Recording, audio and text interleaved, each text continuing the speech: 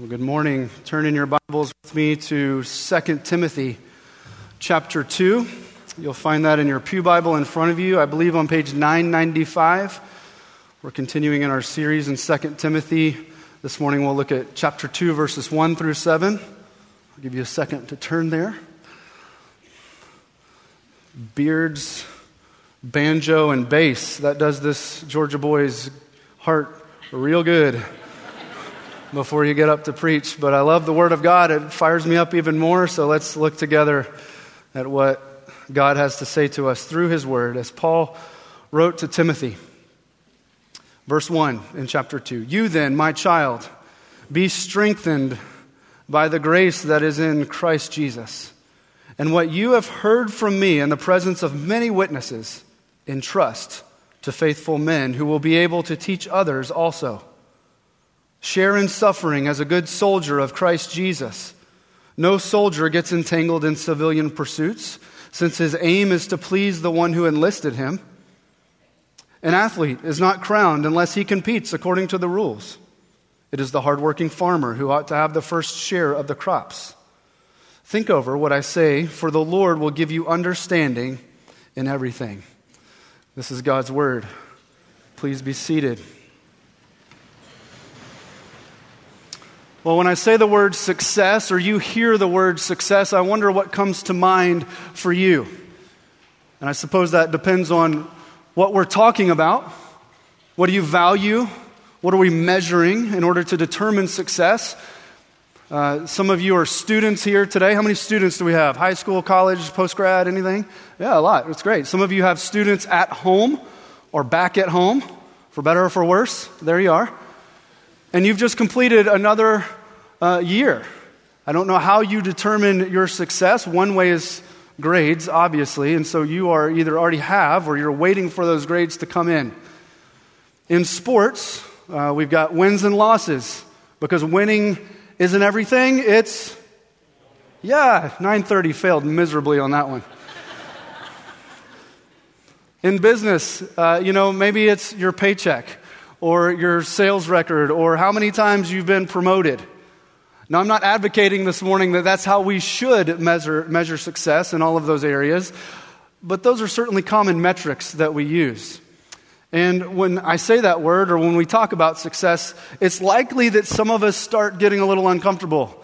We start feeling that anxiety well up in us. We look for the exits because we feel the pressure that comes with success, or the hope for success, or the fear of failure. We feel the pressure in school, in parenting, in our marriages, in our friendships, in your jobs. Success, the whole even concept of that is just a challenging word for us to hear. But what about here, this context this morning? What makes a successful church in your Christian life? You're following Christ. What makes that successful? And is that even a valid question to ask when it comes to following Jesus? And if so, if it is, how do you know when you've succeeded? Is it just that you fail less than the day before, or when the task is finished? And if so, which task? Which calling are we talking about here? We've titled this sermon series in 2 Timothy that we'll be looking at this whole summer, The Essential Church. And Pastor Zach Fellon did a great job last week of setting up the context and reminding us that Paul is writing to Timothy from his jail cell in Rome. By many accounts, that would have been considered less than successful. But likely, Paul's final writing before he dies is what we have here before us today. And he's saying to Timothy, here's the keys. I'm out of here pretty soon. I hope it goes well. It's all yours. I wonder if Timothy was tempted to feel any pressure to succeed in ministry as he was in succession of Paul. I mean, how would you like to try to fill those shoes? Well, Paul isn't setting Timothy up for failure this morning and in this letter, because Paul isn't exhorting Timothy simply to succeed. What we'll see, and what I want to argue for this morning, is that the success of Jesus' church, note, it's not my church or your church or Timothy's church or even Paul's church. It's Jesus' church. The success of the Savior's church doesn't depend on Timothy. What Paul is doing in this passage and really in the whole of 2 Timothy is lifting up, exalting Jesus, who has already been successful on the cross. The tomb is still empty on behalf of Timothy and therefore us, so that the church, Timothy, can focus on being faithful in the essentials rather than stressed out about being successful. The essentials being his holy calling to endure in making disciples in the local church. 2 Timothy is full of the essentials: suffering, endurance, the centrality of the gospel, sound doctrine, personal holiness. Paul doesn't set up that standard through the metrics of attendance numbers, the size of Timothy's church budget there in Ephesus, the music style, the facility design, the ministries that we have, small groups, children's ministry. How well are those things going? And all of those are good things, but are they essential? I could even argue that attendance is good. It's good to measure those things because what are we talking about when we're talking about numbers and attendance? Well, we're talking about you, people. And what is the church's goal? To reach people. So we need to measure those things, but are those things essential to define success? Well, this is a message that we need to hear this morning. It's a message that I need to hear this morning because we're tempted to take what we value, what we prefer, even what we're just naturally good at and equipped for, and we insert those things, even those good things, into the essentials category. And then over time, what happens is our preferences become the measure for success. We give them a position in our lives, in our church, that Scripture does not give them. Then those measurements, they can quite frankly become a pedestal for pride, or they become a burden that we cannot continue to bear or live up under. So what is essential to the success, to the faithfulness of Jesus' church? Well, it's the same thing that's caused the church to flourish for 2,000 years. It's what took that message of the gospel of which Paul is writing from a jail cell in Rome to a pulpit in Wheaton to a translation team in Papua New Guinea and is reproduced over and over the centuries. It's not that ministries, pastors, people have come up with the best programs, the most innovative strategies, even though those are good things. But what we'll see this morning is that Jesus' church succeeds in being Jesus' church when we as individuals and collectively, the body of Christ, are faithful in the essentials to the mission. So what are these essentials in our passage this morning? We'll see three things. First, we have the essential fuel. The essential fuel, and that is to be strengthened by the gospel. Second, we have the essential task. The essential task, and that is to pass on the gospel. And third, we have an essential goal, to endure for the gospel. So fuel, task, and goal. First, let's look at the essential fuel. Paul says in verse 1, "You then," meaning Timothy, "my child, be strengthened by the grace that is in Christ Jesus." Hey, that sounds great. But what does that mean? Well, first, we need to notice that there are several commands in this passage, and this is the first one. This command to be strengthened is written in the passive. And because it's an action of God applied to humans, in this case Timothy, we call this a lot of times a divine passive, something that God does. And here what Paul is after is Timothy's constant dependence on God for strength. It's sometimes translated as become strong or keep on being strengthened. It's something certainly that Timothy pursues, but more so, it's something that happens in him and to him and then through him. And Timothy's a lot like us. He's not a puppet on a string. The Christian life does involve our obedient response, right? But the granting of and being strengthened by and the indwelling and the empowering comes from God through Christ and the Spirit. So instead of the Christian life being a burden that we're supposed to just try harder, it's a joy to be celebrated. And this is something that Paul's been building on already, even in chapter 1. Look back in chapter 1, verse 7. He talks about saying, for God gave us a spirit. Who gave? God gave us a spirit, not of fear, but of power and love and self-control. In verse 8, he says, but share in suffering for the gospel by the power of God. Verse 9, who saved us? Who saved us? God did. He has done this by his own purpose, through the methods that he gave us in Christ Jesus before the ages began. Look down in verse 12. Is Paul able? No. Who is able? Jesus. God is able to guard until that day what has been entrusted to me. And then finally in verse 14, it's the Holy Spirit who dwells within us, guarding the good deposit entrusted to us. This is a work of God. The success of God's church depends not on you, not on me, not on Timothy, not even on Paul, but on our triune God, the plans and purpose of the Father, the work and grace of the Son, the power and leading of the Spirit. So that pressure that you feel to be a good Christian, for us to be a great church, it's not up to you. It's not dependent upon you or me. I've never saved anyone. I'd be curious to know if any of you have brought anybody from life to death. If you have, we need to talk later, or if you think that you have. But Paul says here in chapter 1, verse 13, to continue to follow the pattern of the sound words that you have heard from me. What is this pattern? The pattern is that God plans it, the Son does it, and the Holy Spirit empowers us.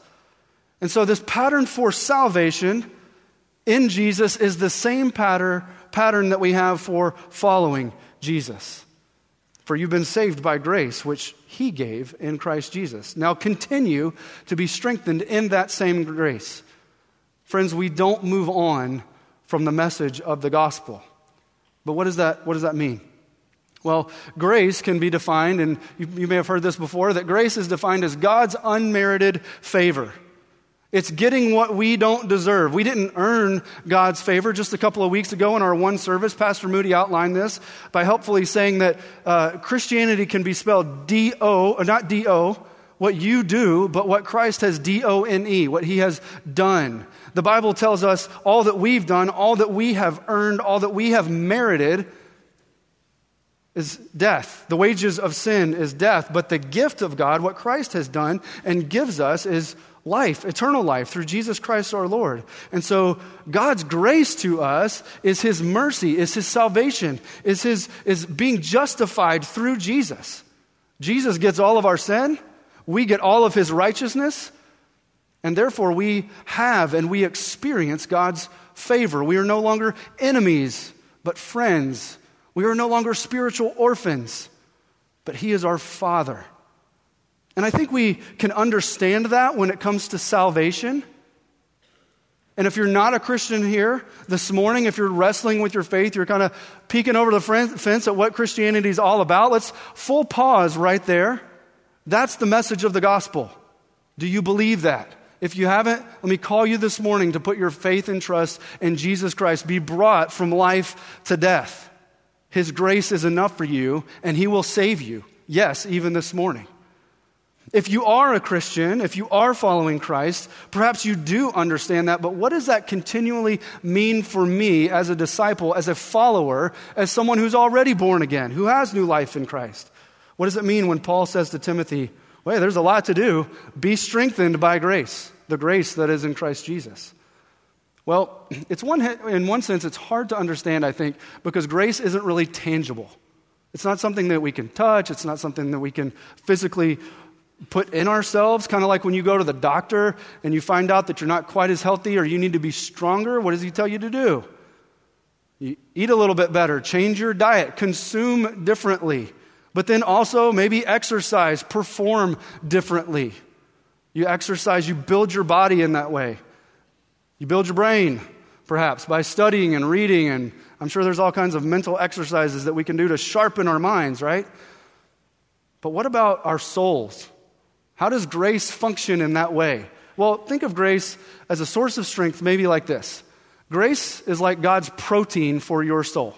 Here's what I mean. Protein you get from food. It's made up of amino acids. Now, I'm no nutritionist, no biology guy, whatever you call those people, doctor, I don't know. But here's what I do know is that when you exercise, when you lift weights, when you run, when you walk, you break down your muscles.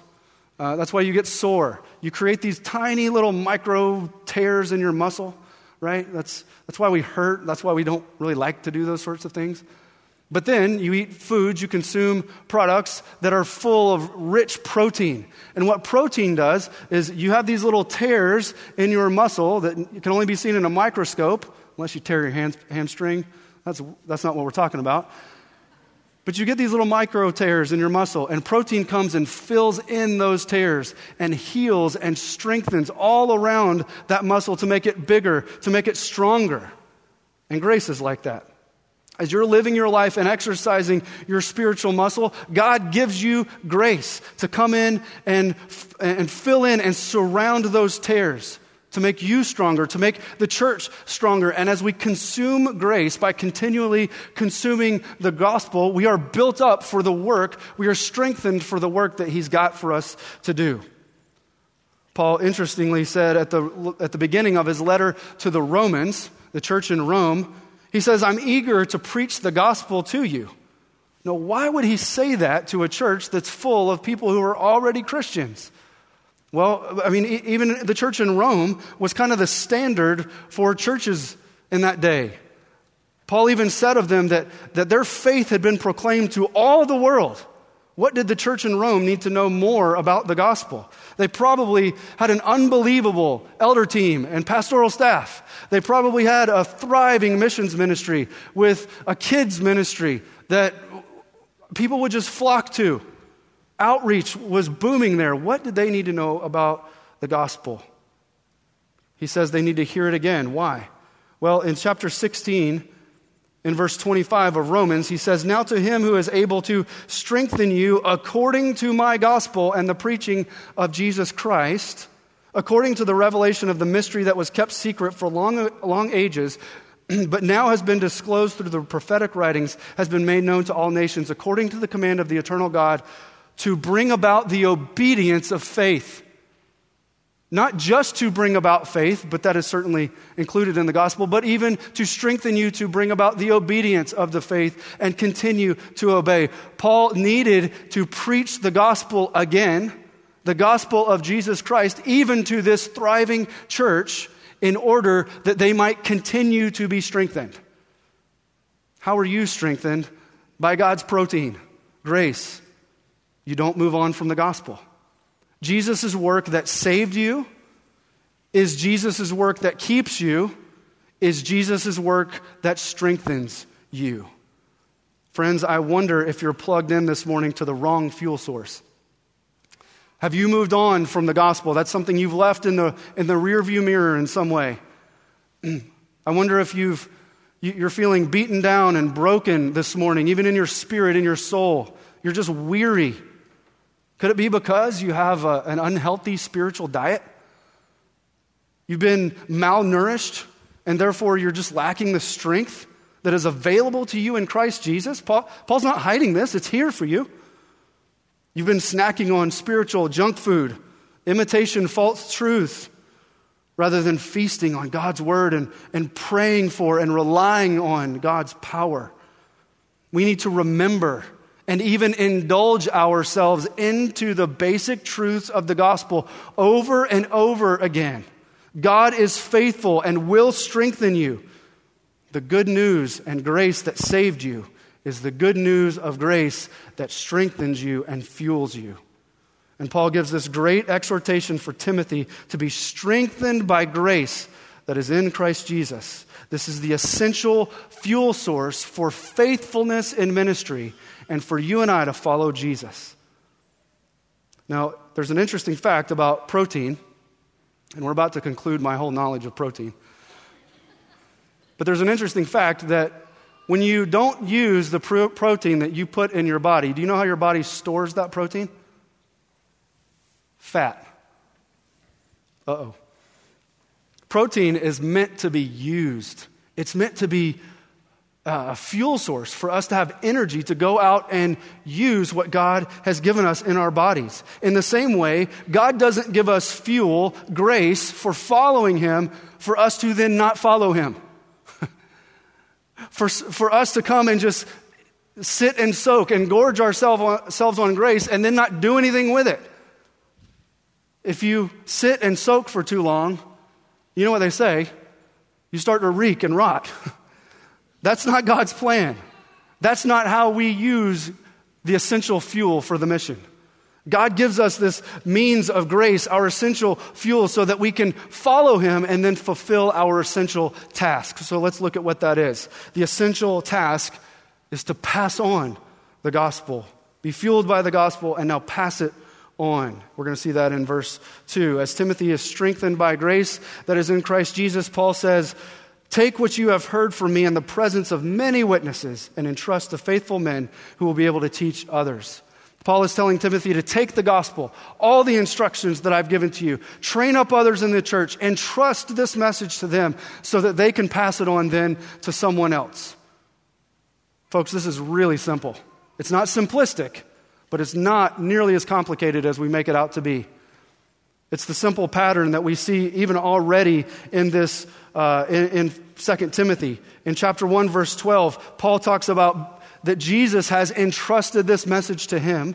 In verse 14, Paul now has entrusted this message to Timothy, and now he is to entrust it to faithful men. Now let me say a quick word here about the gender distinction that Paul is making in his instruction. I believe that he's referring back to the men, the faithful overseers and shepherds that he talked about in 1 Timothy chapter 3 as the elders of the church. Those men are set apart within the local church in Ephesus as overseers and shepherds. You can think of even Titus, one of Paul's other pastoral epistles, to another one of his proteges, Titus, in chapter 2, verse 9, where Paul refers to those men who are the guys who hold firm to the trustworthy word as taught, what's been entrusted to them, so that they may be able then to give instruction and sound doctrine to others. This is the same pattern that we see here in 2 Timothy. And then what do? Those faithful overseers and shepherds then pass on to others, everyone else. And so note, in this one verse, you see 4 generations of disciple making. It's quite remarkable. Jesus to Paul, Paul to Timothy, Timothy to his elders, elders to the church. 4 generations of disciple making in one sentence. And so what do we have? We have for us a pattern for disciple making. It's not anything new. It's not a revolutionary program. It's not the latest innovation of small groups or evangelism strategies. Paul is exhorting Timothy to fulfill his holy calling, his essential task, fueled by grace, to pass on the message of the gospel, to be a disciple-making disciple. So what about us? Is this a task reserved only for those in the role of elder or overseer? Well, it's certainly not less than that. But it's hardly exclusive. This verse doesn't exist in a vacuum. Even within the context of this letter, there are examples of disciple making outside of the role of overseer. Even in Timothy's own family tree. You look back in verse 5 of chapter 1 where Paul says, I'm reminded of your sincere faith, a faith that first dwelt in your grandmother Lois and your mother Eunice, and now I'm sure dwells in you. 3 generations in Timothy's family. I'm reminded of the Pearson's testimony just a moment ago where Ben talked about his own family tree and how now he is making disciples. And you're starting to hear that even in Bible translation. Like, hey, who can I take this message to? The family tree, the spiritual family tree is growing. For some of you, what might come to mind is Titus chapter 2, where Paul instructs older men and older women to pass on what is good to younger men and younger women, so that in everything they might adorn the doctrine of God our Savior. Friends, as a church, whether it's your first time here today or you've been coming here for decades, we can launch new initiatives, which are great. We need those. We can build new buildings. We can start new programs. But all of those support the ministry of an essential task of making disciples, passing on the gospel message that has been entrusted to us. If we are not accomplishing the essential task of the church, we're not correctly using the fuel that God has given us. So why don't we practice disciple making like this? Well, a lot of us do, but there are a few reasons that might hold us back sometimes, right? Let me just give you a couple. First, I think in some ways we've become too dependent on the professionalization of Christian teaching. Many of you have received first-rate degrees from Christian colleges or high schools or elementary schools. We send our kids there, or maybe you serve there or even teach there. And those are good institutions that God has used and will continue to use to get the message of the gospel forward, particularly in the realm of education. But the essential task of disciple making happens best and most powerfully within the context of the local church. This is God's plan. Does that mean that discipleship doesn't happen in those other locations? Of course not. But what it does mean for us, for most of us who are not professional teachers, you're not disqualified from being a disciple maker. In fact, you are called even still to be a disciple maker. God has fueled you for this gospel task. In the Great Commission, Jesus told us to go and make disciples. And he didn't follow that up then with a list of qualifications that included framed pieces of paper on our wall, making us disciple makers. And I say that as someone who has a framed piece of paper on his wall, right? At the end of the day, I'm just a guy named Josh who has been saved by grace, who is called to tell other people about Jesus and help them be more like Jesus. And so are you. Except your name's probably not Josh. Now, a second reason we don't perhaps practice disciple making in this way is because we might have a misconception of what it means to pass on or teach. We think of teaching, of doing something like what I'm doing now, perhaps maybe in a smaller scale, behind a podium or a lectern or a pulpit. But the type of teaching that Paul is mostly talking about here is more intimate, it's more personal. It's more like what we think of as mentoring. It requires time, it requires intentionality and vulnerability and trust. And those things are scarce but valuable commodities in our culture. We're busy filling up our time and being intentional, but likely about other things. We're scared of vulnerability. Trust is difficult, right? Personal discipleship then takes a back seat to other non-essentials. Even in our church, even though those non-essentials might be good things, they're not the first things. So think about your own life. If you're a Christian, where and when and how have you grown the most in your faith? Perhaps it was in a classroom. Hopefully it does include the preaching ministry of a church. Hopefully this church, we seek to be faithful every week up here to bring God's word in a way that will help and build the church. But I bet some or most of the life lessons that you have learned that have shaped you most into the likeness of Christ didn't come in those settings. They came from someone else taking the time to pass on to you what they had been entrusted with. Sitting down to pray regularly with you or show you how to read the Bible. Pastor Moody asked this question a couple weeks ago. Who is discipling you now, and who are you discipling? I might ask it in this context a little bit differently. Who are you burning your fuel for? Who are you burning your fuel for? At the beginning of this passage, Paul calls Timothy his child. With that image in our mind and this form of disciple making before us, what does your spiritual family tree look like? What does your spiritual family tree look like? Say, I don't have one. It's not too late to plant one. It's not too late to get started. Maybe that starts with asking that friend to simply read the Bible once a week with you, or to start reading the Bible with your kids or your spouse, because discipleship looks different in all kinds of different stages of life. Or asking that coworker to pray together with you at lunch, or maybe it's asking that unbelieving neighbor to have a spiritual conversation about Jesus, but because before you can make a disciple, you have to tell them about Jesus, and God has to make a convert. Friends, we can be busy about a lot of things as individuals and as a church, but it doesn't get more essential than this: being and making disciples. Burning up our fuel by passing on the gospel. That is our essential task. And so we have this fuel to be used, to be strengthened by the gospel for the essential task, which is to pass on the gospel. And lastly, we have our essential goal to endure for the gospel. Let's look together in verses 3 through 7. What Paul has in mind here for us and for Timothy is to be prepared to suffer hardship on account of the gospel. Paul's already said this in verse 8 of chapter 1. You can look back there. I've said it, quoted it a couple times already. But Paul fulfills and fills out this instruction with this illustration of these three different characters. So let's look and see what he says. So you've got a soldier, you've got an athlete, and a farmer. And they all walk into an establishment of some kind, and maybe a coffee shop, right? And they start up a conversation. They start talking about what they do and what makes them tick. The soldier starts out by saying, when I'm on active duty, to be a good and faithful soldier, I can't concern myself with civilian affairs. I have to be single-minded in my devotion to serve my country. And my aim has to be to obey and follow the commands of my commanding enlisting officer.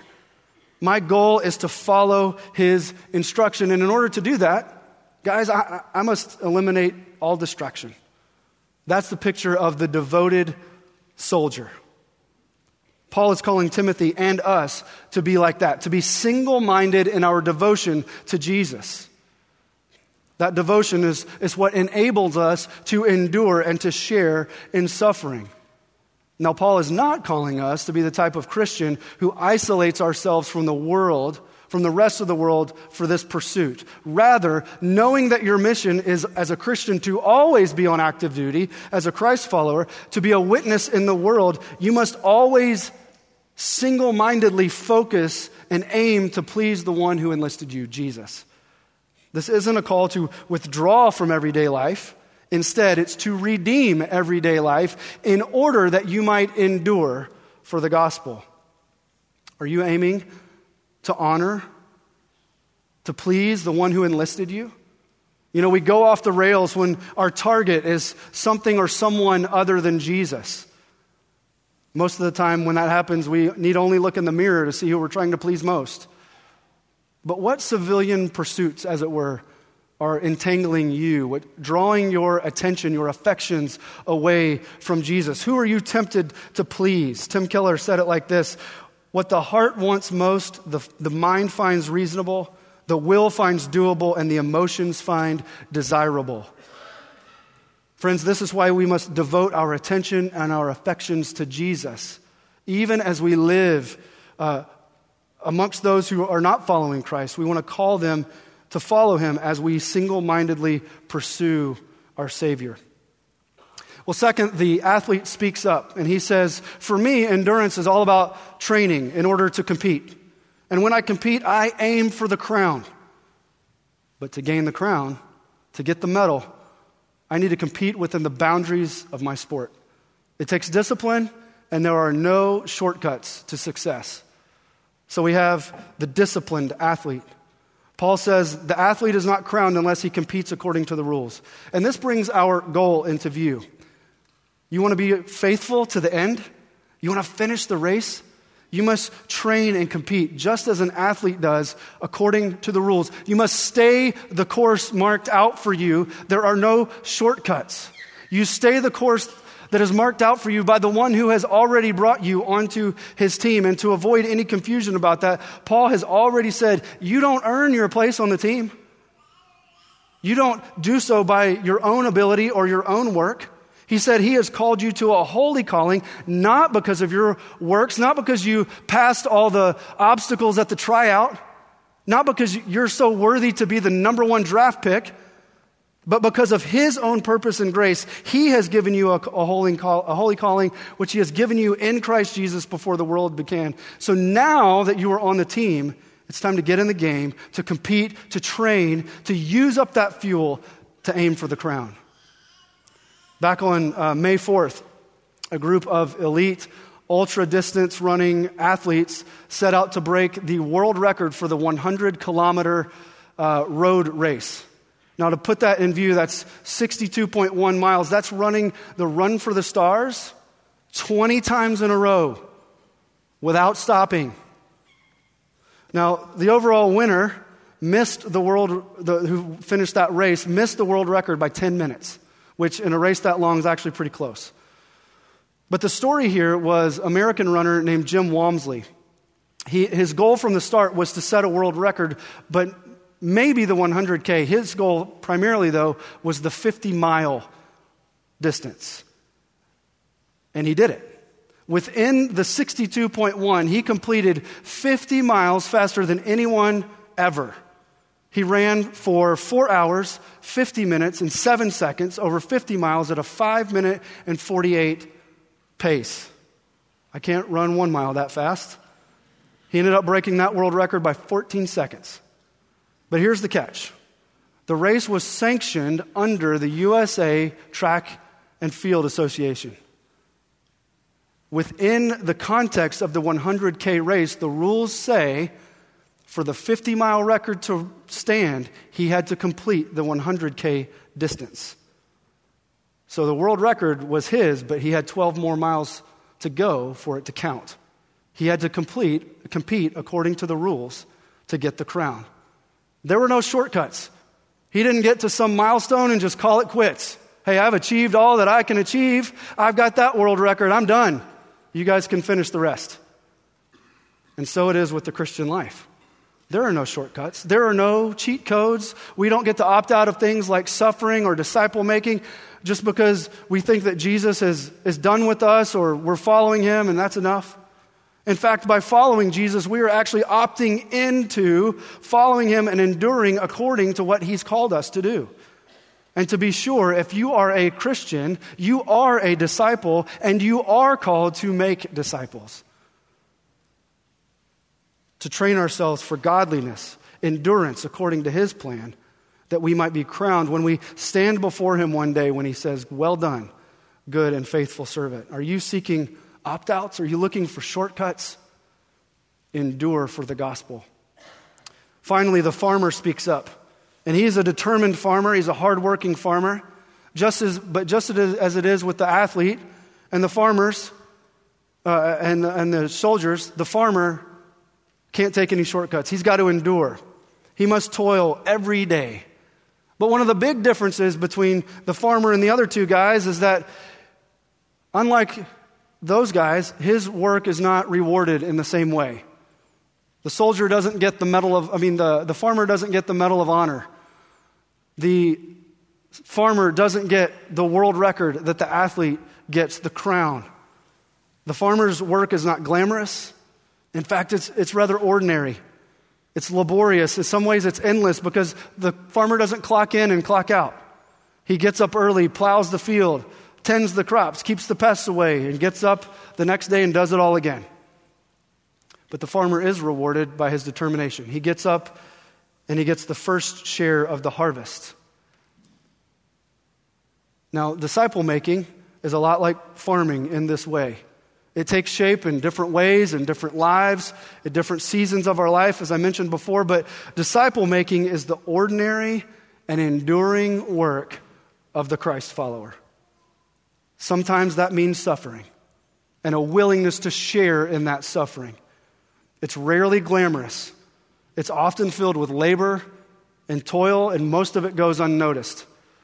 But there is tremendous eternal blessing and reward involved in watching people first come to the gospel, to realize their need for the Savior, to be drawn by him, to put their faith and trust in him, to have a life move from death to life, transformed by grace, then seeing that life continually transformed by the gospel, to put off sin, to embrace Christ, fueled by grace, to grow in holiness for that person, then to become a disciple maker, discipling someone else.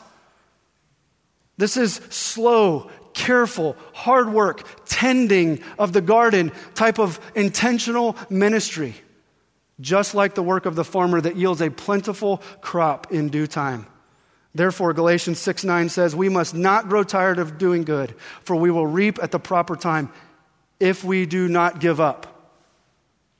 Friends, we are called to the essential, ordinary work of disciple making for the gospel. And it always yields an extraordinary, eternal harvest. Are you weary this morning of waiting on your crops to return their harvest? Perhaps you have been running your course that's been marked out for you. You are aiming to please your commanding officer. You do understand and have embraced the essential task of passing on the gospel. You're plugged into and are consuming your essential fuel, the gospel of grace. You're just waiting for the fruit to come that you might inherit. Friends, the call this morning is to endure. The Lord will give you what you need. Paul told Timothy, and he tells us, keep plowing, don't give up. In verse 7, Paul says to think over what I say, for the Lord will give you understanding. We don't always understand how God works, the way that he moves in some lives and differently in others, drawing people to himself at different times, helping people overcome sin in different ways. But the Lord will give us understanding, because Paul is again reiterating that all of this depends on the Lord, even executing the mission and focusing on the goal. So do you want to be a successful Christian? Do we want to be a successful church? Let's not focus on success. Let's seek to be faithful with the essentials, that God might be pleased, that you and I might be crowned, and that we can see the harvest yield its crop in due time. May the Lord give us understanding to continue to pursue these things by his grace. Let's pray as we conclude. Father, we're grateful for your word to us and your challenge this morning. But thankful even as you challenge us, you fuel us. You don't call us to something and then not equip us. You have given us everything we need in Jesus and in the gospel. And so, Lord, would you strengthen weak knees this morning? Would you sharpen the tools that perhaps have become dull? Would you strengthen us by the fuel of your grace and give us eyes to see those around us, perhaps under our own roof or across the street, who need Jesus and who need to follow him? Lord, would you help us in the task? Help us to endure for the great name and fame of Jesus, we pray. Amen.